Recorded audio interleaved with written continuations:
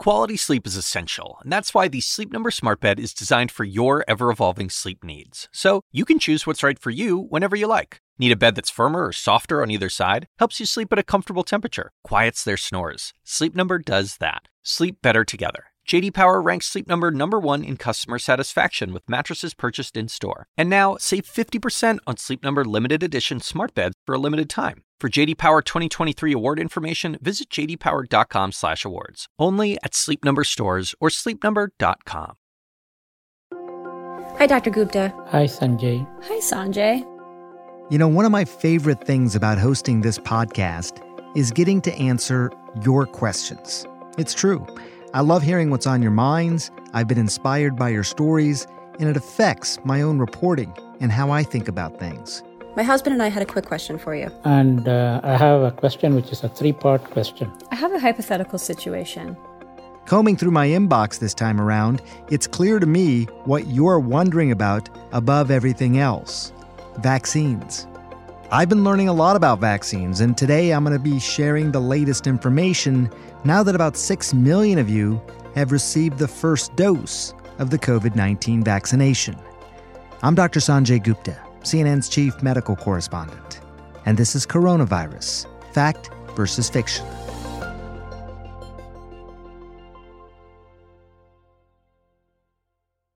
As you probably know by now, a few weeks before the new year, 2 different vaccines were authorized for emergency use.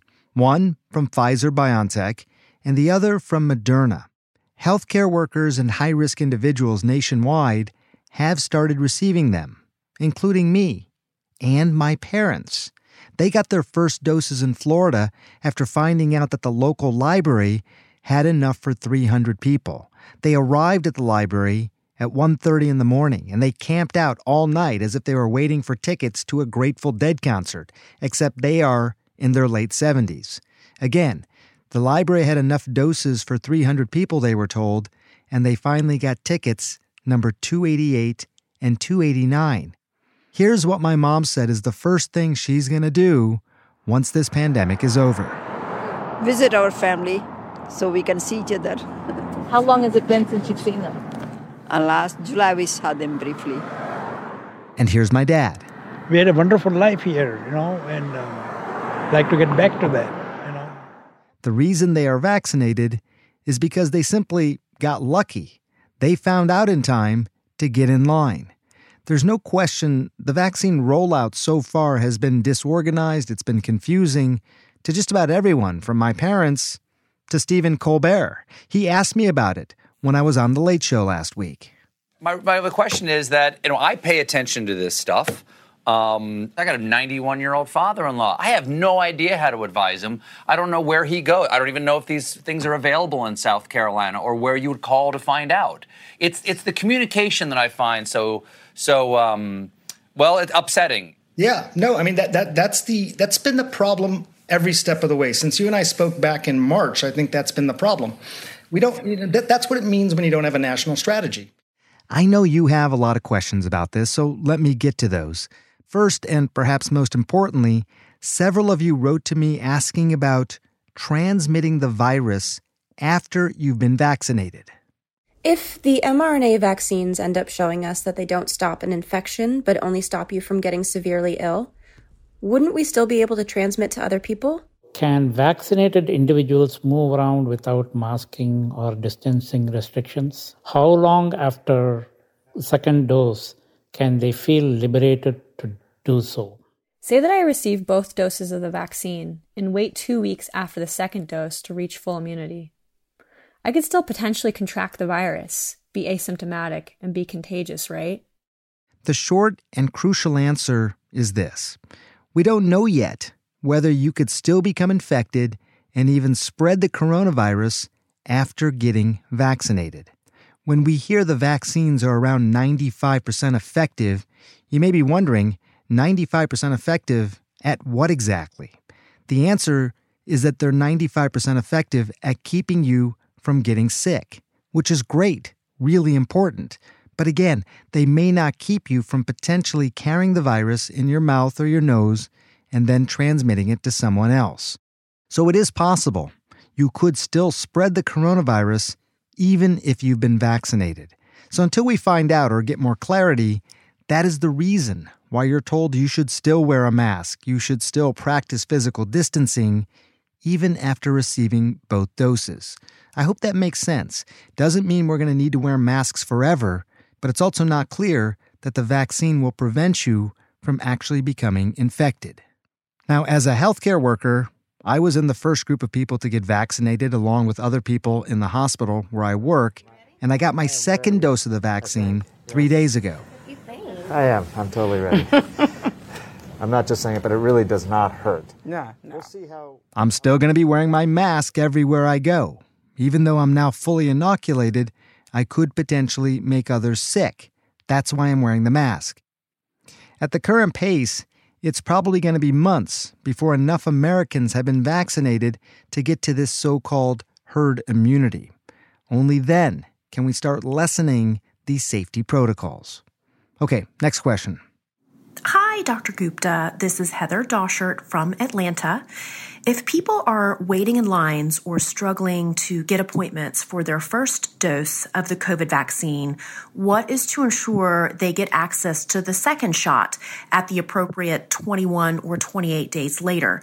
Is there a process in place to ensure people essentially get reserved spots for that second dose to ensure full inoculation? Heather, great question. And let me give you some background. Late last year, the Department of Defense released its plan for everyone who gets vaccinated to receive a vaccination record card. It's a piece of paper that will have the make of the vaccine received, the date of the first dose, and the anticipated date of the second dose.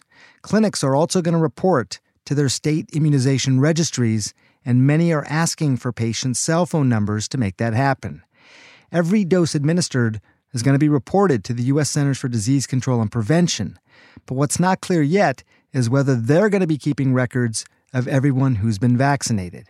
So to answer you, Heather, there's no unified system in place to ensure people will get their second dose of the vaccine at the right time, but health authorities are still working on it. At this point, it seems like they're really relying on everyone to keep track for themselves. So if you do get vaccinated, hang on to that card and make sure you keep your second appointment. Here's our next question. Hi, Dr. Gupta. I'm Aubrey Gilbert, 13 years old, and I'm from Boyertown, Pennsylvania, and I would like to know more about the vaccine trials for kids 15 and under. Hi, Aubrey. Another great question, one that I've been asked by my own daughters who are around your age. Pfizer actually started testing its vaccine on children as young as 12 back in October. So we could have more information about how it affects kids even within the next few months. Moderna also announced last month that it would begin testing its vaccine on kids ages 12 to 17. Here's Dr. Moncef Slaoui. He's the chief scientific advisor to Operation Warp Speed's vaccination effort. He spoke about this on CNN back in November. We are planning to run clinical trials into younger adolescents, then toddlers, and then infants on a expedited basis over the last few months. I would expect that we can start immunizing them somewhere in the second quarter of this year, at least the toddlers, 4 or 5 years old, maybe even down to 12 months old. But we need to run those clinical trials, on an expedited basis. Now remember, COVID-19 hasn't affected children nearly as severely as adults, but they can still get it. The American Academy of Pediatrics recently reported that more than 2 million children have tested positive since the onset of this pandemic, and they're also thought to be potentially pretty significant spreaders of the coronavirus as well. Here's our last question. Hello, Dr. Gupta. My name is Arthur Levinson from Boca Raton, Florida. With a little over 10 million doses delivered, why have only a few million been administered? Well, Arthur, as of the first week of 2021, more than 21 million doses have been distributed in the United States, and only about 6 million people have received their first shot. Now, that's obviously a lot less than what officials had hoped for, and far fewer than the 20 million that Health Secretary Alex Azar said he hoped to vaccinate by the end of December. Secretary Azar has recently blamed the delay on the holiday season as well as state leaders who he said are being too strict about giving vaccines to healthcare workers first. Other experts have said there isn't enough federal money to support this unprecedented vaccine distribution effort. Some states are trying to speed things up. For example, Florida, which opened up vaccinations to people like my parents who are over the age of 65 on a first-come, first-served basis. But I think it's safe to say that things aren't going well so far. At best, I'd call the effort disappointing. And if I could pin it down to just one problem, it's this idea that there was a handoff between the federal and the state governments. Operation Warp Speed got the vaccine to the states, but after that, the states were sort of left to fend for themselves, didn't have a lot of infrastructure to do so, and needed more money probably to make that happen.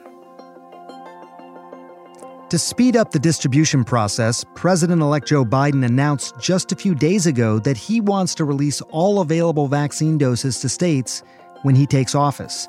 Now remember, the current strategy is to hold back some of the doses to make sure people who got their first dose could also get their second. Now this is a calculated gamble the president-elect is talking about. We're going to have to wait and see how and if it pays off. In the meantime, I think it's fair to say we're not off to a great start in terms of vaccine distribution. It's been disappointing. But there are signs that the pace of distribution and the administration of these vaccines will increase in the coming weeks. So keep taking precautions to protect yourself and others. Please hang in there. We're all in this together, and we will all get through this together as well. If you have questions, please record them as a voice memo and email them to asksanjay@cnn.com. We might even include them on the next podcast. We'll be back tomorrow. Thanks for listening.